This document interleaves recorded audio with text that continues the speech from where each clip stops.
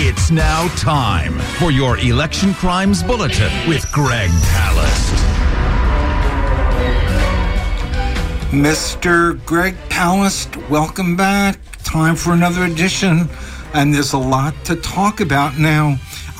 It would be interesting if we started. I mean, you've been in Georgia. You've been in Georgia for a long time. You've been going back to Georgia because that's the heart of the matter in terms of the future of the country. Now, a Georgia congressman by the name of Barry Loudermilk has gotten some folks' attention because it seems as though he had a tour of the Capitol on the day before the insurrection. He said it was just a local tour. Family people, local, constituents wanted a tour around. But, well, maybe we could start this way, Greg. We've got some sound on one of the folks who was on his tour the day before and then was doing some interesting business the next day, interesting public speaking, if you will. Let's listen to that.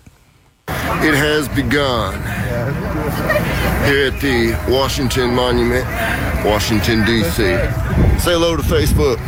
Hey, what's going on, man? Glad to be here, bro. This is our fearless leader. Hey, baby. Check out my flag I made, guys. You see it? There you go, baby. That's for a certain person. That's right. That's for somebody special. Somebody special. All right. We are basically at the Capitol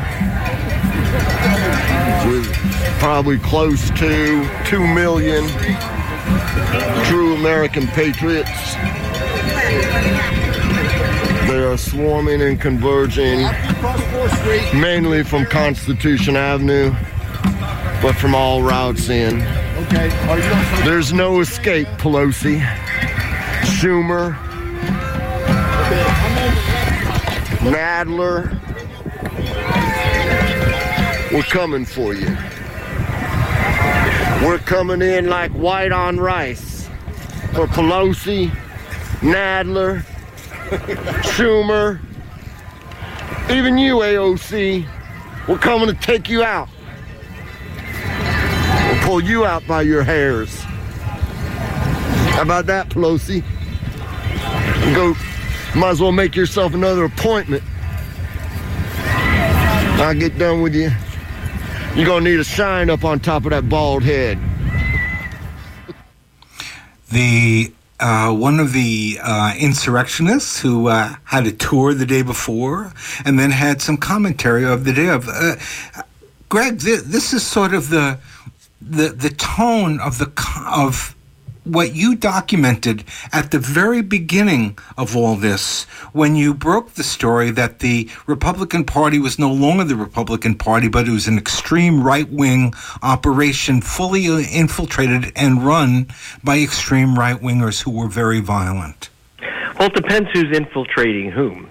What we're finding in Georgia is that while you could say that the alt-right had infiltrated and taken over the Republican Party, you could also say the Republicans were seeking out and trying to join forces with the alt-right. So one of the rioters, of course, one of the planners of the march on the Capitol, which was which they knew was against the law, knew it because there'd been discussion with the White House, told it was against the law, which we are tracking. It starts in Georgia because that's where the insurrectionists were on the third and fourth, and before that, and then they went to Washington from there. They were going to burn down the governor's mansion in the Capitol in Georgia if the electoral votes weren't given to Trump.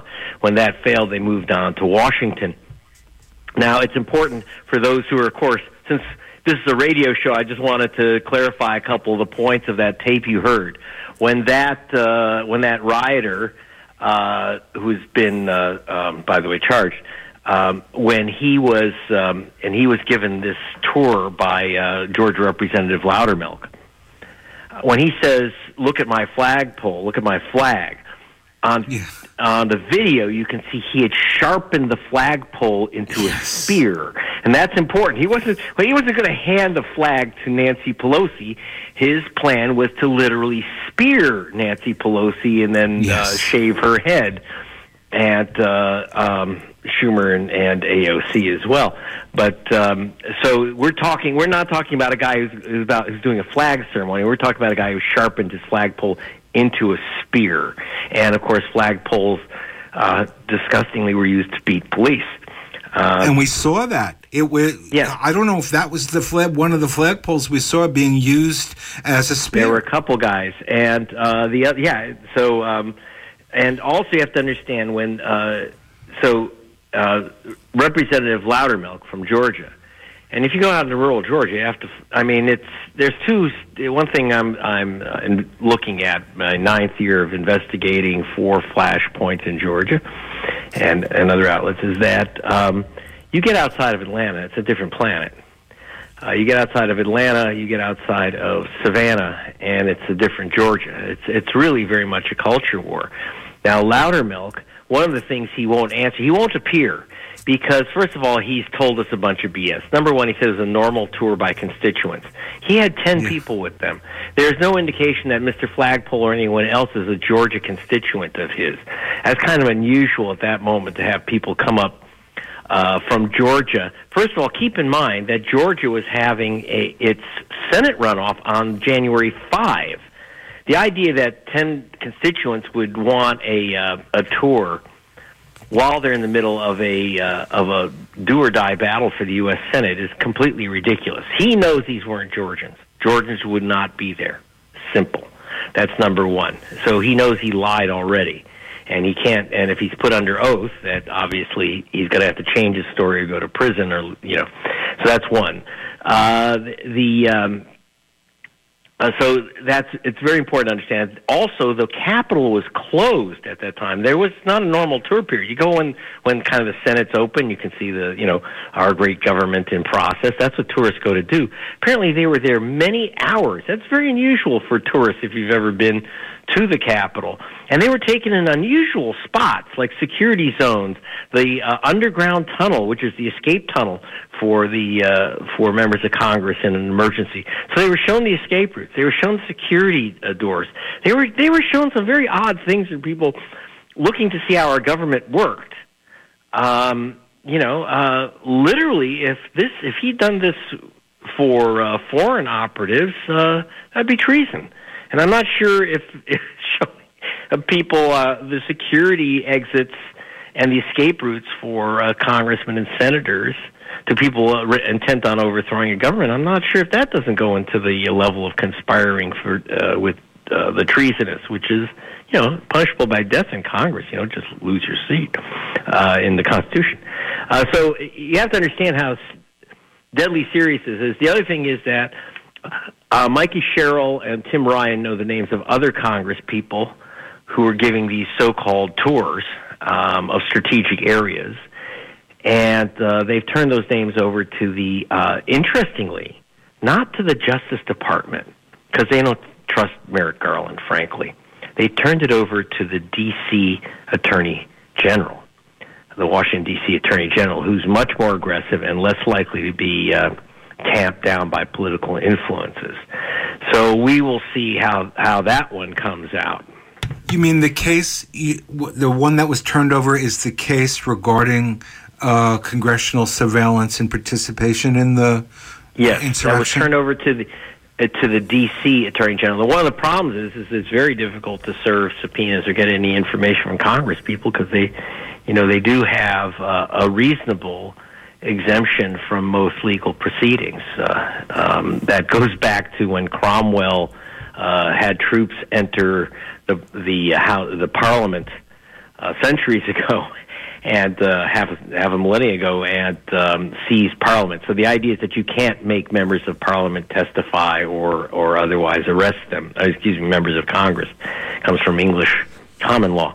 So that's good. But on the other hand, it's very hard to make them give up their information. They're refusing to testify.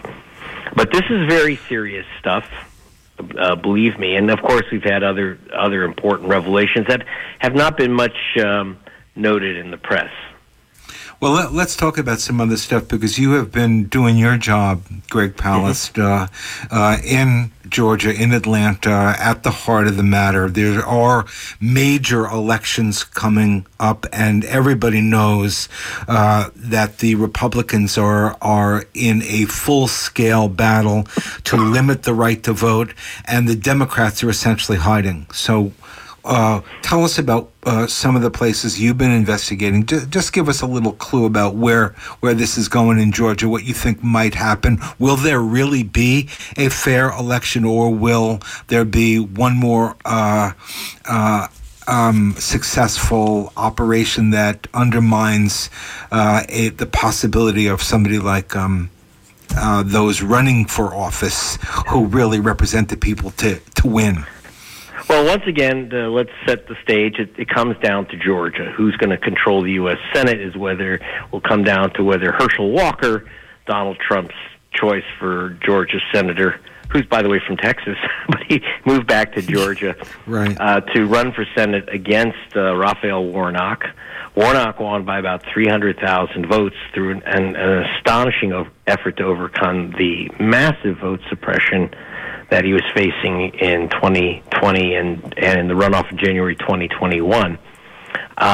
Since then, in Georgia, you've had this bill, which is beyond anything in any other state, called SB 202, signed by Brian Kemp, promoted by his Secretary of State, the supposed hero of MSNBC as the protector of the vote. It's the worst Jim Crow law in the United States.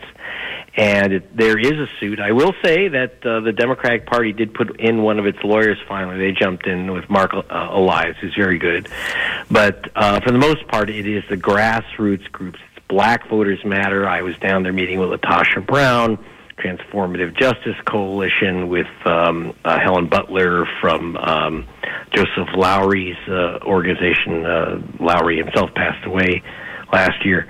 And the grassroots groups are trying to countermand these effects. But one of the things I really want people to look at when they talk about overturning the election, because the January 6th committee keeps talking about, is also promoting this idea that it was a crazy idea that Mike Pence could somehow change the outcome of the election. It's far from crazy. In fact, when I was at the Georgia Historical Society, they reminded me, because Georgia was the center of it, that in fact, the Congress refused to certify the electoral vote on January 6th of 1877. And that's what ended Reconstruction. Reconstruction did not end in one day. This historical item is not trivia, because as one African-American leader told me, suppressing history is suppressing the vote. History is very much alive in Georgia. The end of Reconstruction, and just so people understand what that is, it was on January 6th when Congress refused to certify the election of Tilden, the Democratic candidate, as president, even though he won the popular vote and he won the electoral vote. They threw it to a committee. The GOP and the pro-segregationist basically the Ku Klux Klan, which controlled the Democratic Party of the South, got together and conspired to overturn the popular vote and the electoral vote. They succeeded because they created a committee. The deciding vote was the Justice of the Supreme Court, and the Justice of the Supreme Court said one man should not determine the presidency, so he resigned, and that left the segregationists to place a Republican in under the condition that they would immediately end federal occupation of the South. And federal occupation had basically one single purpose: to protect the black vote. And the federal troops left. 3,600 black people were lynched. Thousands were murdered, their lands confiscated, and anyone who tried to vote was whipped, killed, or maybe they just got fired from their jobs, would be the least. And that continued for 100 years. So you have to understand that nullification, as Martin Luther King called it, is a continuing theme in the fight against the right to vote. It wasn't just this January 6th insurrection, and like I say, January 6th of 1877, you had a successful overturning and nullification of the vote by Congress and the electoral vote. So it could happen again. This is very, very important for people to understand that that's what they are aiming for. And just to give you now to go from 1877 to this week, Las Cruces, New Mexico, the county there, I think Sotero it's called, is the election supervisor will not certify the vote for that county, Las Cruces, New Mexico, on the grounds that she suspected the Dominion voting machines. Now, I was just discussing this matter with a lawyer from the Harvard Law Project who is Georgian and in Georgia, very concerned about the new SB 202 law, which allows for the nullification and the rejection of certification of the vote, not only by county supervisors, but by a brand new state elections board controlled by a guy named Governor Kemp, and if he's not right-wing and suspect enough, the other two votes are controlled by the ultra-right-wing heads of the state legislature. So you have this state panel. And by the way, Brian Kemp is once again running for office and put himself in charge of the election. They took away the powers from the Secretary of State and gave it right to the governor, and he's running against Stacey Abrams. So he's in charge. He's going to decide whether, say, Fulton County, which is Atlanta, whether those votes will be counted, or whether they reject enough precincts that Kemp is elected and Herschel Walker is elected over Warnock and Kemp is elected over Stacey Abrams. This two-hat business, as in 2018 when Kemp remained Secretary of State while he was running against Stacey Abrams and set the rules of the vote count, which basically denied her the election.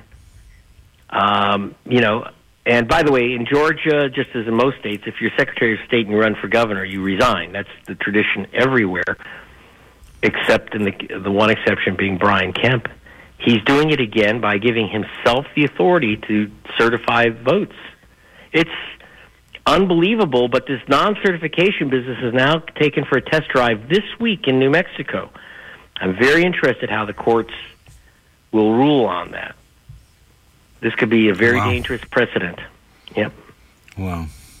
Wow, we're speaking with Greg Palast. This is your Election Crimes Bulletin. We've been doing this with Greg for many years, keeping an eye on the vote and all the ways it's being suppressed. And Greg Palast has really been on the front line of that for so many years, since 2000. Greg, the thing that scares me, putting aside like the Attorney General and the certain Democrats in key positions are not going to act. I'm really your typical everyday liberal thinks somehow because Trump is such an idiot and because he has been such a sort of a walking one-man crime syndicate that he's going to lose. That there's not that much to do, there's all this stuff, and he's such a fool, and he's the laughing stock of the nation. But there are a lot of people out there that are still strong in support. He had this election stolen from him, and they're going to fight to get it back. So this game is, if you watch MSNBC, you're deluding yourself to think, who's winning and who's losing. Yeah, this committee is, you have to admit, Greg, this investigating committee is unusual in that it lacks the kind of pomposity and the bloviation that most of these committees have. It really is an investigating committee, but that's not necessarily going to mean much, is it? No, I will applaud, again, as an investigator who's worked for government, I'm actually shockingly surprised at how substantial this hearing process has been. It has real gravitas and real information, very, very valuable information. Whether it will make any difference, I don't know. I was just nearly a month in Georgia, all over the state, and I would say it won't make any difference whatsoever because people have made up their opinions about January 6th. And, and they're concerned about things like like the price of gasoline and inflation. And the question becomes, and basically what I have found is that I've talked to people on both sides of this issue, the Republicans, both pro and anti-Trump, and the Democrats. And first of all, while the Republicans who are not very comfortable with Trump, they will vote Republican anyway. They don't care how the influence of the party. They have other issues, and they will vote for Trump even if they're not that comfortable with him either. But the real issue is that I have not yet met one single person in Georgia or anywhere in the middle of the country, or almost anywhere, where anyone's changed their view. So it's really a question of turnout and being allowed to vote. Vote suppression and vote turnout are going to determine everything, as it did in 2021. And that's going to be the issue, is whether these, for example, in Georgia, they've eliminated drop boxes virtually. It's almost impossible. I was trying to film one. I couldn't even get one to film. And yet that was a major method of dropping off votes, but because it got killed off by that film 2,000 Mules, which, by the way, we may laugh at this thing that the election was stolen by stuffing drop boxes, but 80% of Republicans who saw that film are now convinced the election was stolen, and, are you ready, 60% of Democrats who saw that film now believe that the election was stolen from Trump. Where is that survey coming from? How do you know that? Well, our team was looking up the various surveys. Now, of course, a Democrat who's watching 2,000 Mules, probably in a rural area with his pro-Trump friends, probably may have already voted for Trump anyway because they are, because the Republican Party is quite small compared to the Democrats in registration, and so you have a lot of Democrats who crossed over to independents. So I wouldn't say 60% of all Democrats. It's just 60% of those who saw it. What I'm saying is it's a convincing enough line of baloney. It's pseudoscientific claim, which was, of course, as I've discussed before on this show, is beyond absurd. But if you watch the film and you don't know statistics, you don't know how these things work, you will think the election was stolen. The problem is not whether you think the election was stolen, it's the effect on how elections are run. Because of that film and because of similar propaganda and the claims, you got the non-certification in Las Cruces, New Mexico. You've got, and of course, you got the end of the ability to use drop boxes, everything that makes voting harder. You've got, and of course, we talked about the massive vigilante challenges, which I haven't heard anyone in the press.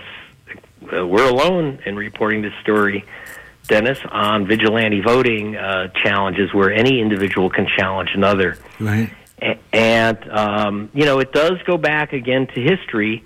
This was first used in 1946 by Eugene Talmadge, who successfully defeated an incumbent Democrat for governor on the grounds he says, I will make sure that no black person ever votes in Georgia again. And here's how we do it. We fill out these challenge. Individual citizens can challenge other citizens. Here's mimeograph forms. What the new GOP has done, and the alt-right, which sees the GOP has done, is taken into cyberspace. They don't fill out mimeograph forms. They now hand in thumb drives. I kid you not. One thumb drive with 32,000 names challenged, one thumb drive with 13,000, one with 4,000. Wow. It's unbelievable. They don't even have to fill out the forms. They just hand in the thumb drive of names given to them by the Texas group True the Vote. I mean, so we are looking at, it's hard for Europeans, having reported in Europe for BBC, but for Arte and other outlets, they simply can't believe that people do this in America. I mean, it's just, we look at this whole voting thing of, by the way, even registration itself is not done in half the nations. It's not, why do you need to say, I'm a voter, I'm going to vote? It's all a way to remove voters from the voter rolls. You don't create voter rolls except to remove people. You don't create voter rolls to help people vote because you don't need a voter roll. But so this is going to be a blood battle, and I'm afraid it might end up in real blood in Georgia. Greg, we only have a minute left, and I have to ask you to comment on the fact that another hero like Raffensperger, who is a fake hero, all of a sudden you've got this name Ben Ginsburg, who is the noble representative of the Republican Party. Ben Ginsburg, the hero. Do you have a problem with that? Yeah, I have a problem with Ben Ginsburg, who said the election wasn't stolen. He stole it. I'm talking about the election of 2000 when he was the lawyer for the Republican National Committee for George Bush, who successfully argued that it doesn't matter what the people of Florida, how they voted. The Florida legislature has decided that the real electors are the Bush Republican elector slate.